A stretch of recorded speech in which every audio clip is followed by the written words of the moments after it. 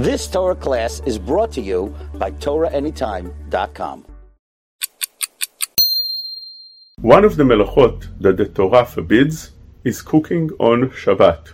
Cooking on Shabbat means that you're putting something to cook on a fire. It doesn't have to be while it's on the fire, but also if you took the pot off the fire and it's hot enough to the level of Yad Soledet, which is 40 to 45 degrees Celsius. We're talking about Fahrenheit, it's about 113. Such heat would cause something to cook, and therefore, if you have a pot on the fire and you put in there something like potatoes, eggs, or anything else that is not cooked, and it cooks there, it would be a violation midoraita of cooking.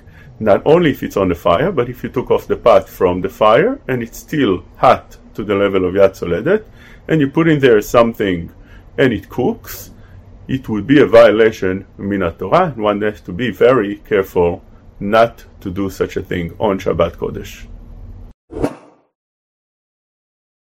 You've just experienced another Torah class brought to you by TorahAnytime.com.